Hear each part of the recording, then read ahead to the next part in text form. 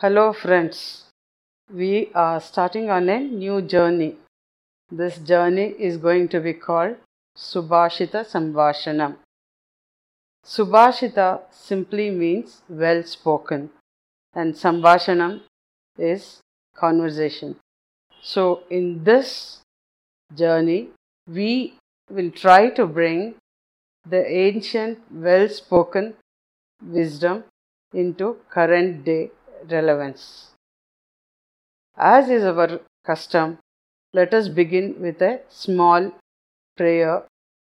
Vagartav iva sampruktav Vagarta pratipattaye Jagata Pitarav Vande Parvati Parameshwaram. This translates like this. Shiva Parvati are always known for the union or Ardhanarishwara status. Here they represent Vak or speech and Artha, its meaning. We worship them for learning this speech and meaning. They are the principal parents, father and mother of the whole world. So we bow to them before starting our new venture. Let's begin by our self-introduction. I am Dr. Hema Malini, a gynecologist. I have always been interested in Sanskrit because it is very crisp, cryptic, and very meaningful, and its relevance to modern day life. I always try to associate this with my practice as a gynecologist. I am trying out this small venture with my daughter Madhavi. I am Madhavi Nadig. I am interested in Sanskrit because I would like to read and understand our mythology and all the Sanskrit literature that we have in the original language that it was written in. When things are translated into English, a lot of the context is lost because we cannot capture a lot of these ideas in English.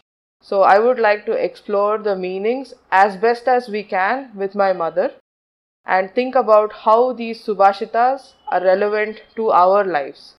I am a software engineer by training, currently the co-founder of a company. So I would like to see what this means from a business point of view as well. Going forward, we will explore one Subhashita per episode. Hope you enjoy with us. So Amma, let's begin with what is a Subhashita. A Subhashita is a well spoken verse.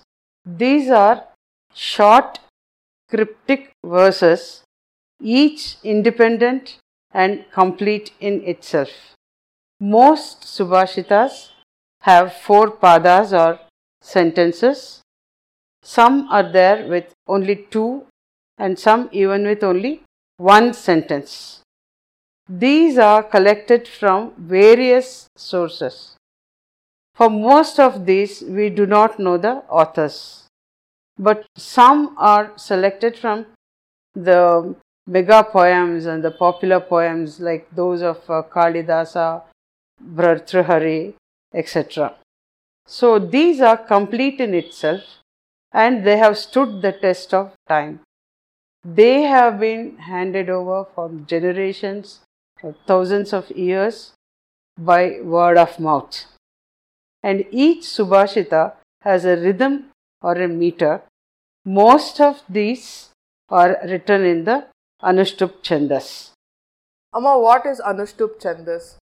Anushtup Chandas is a particular rhythmic meter of writing a poem.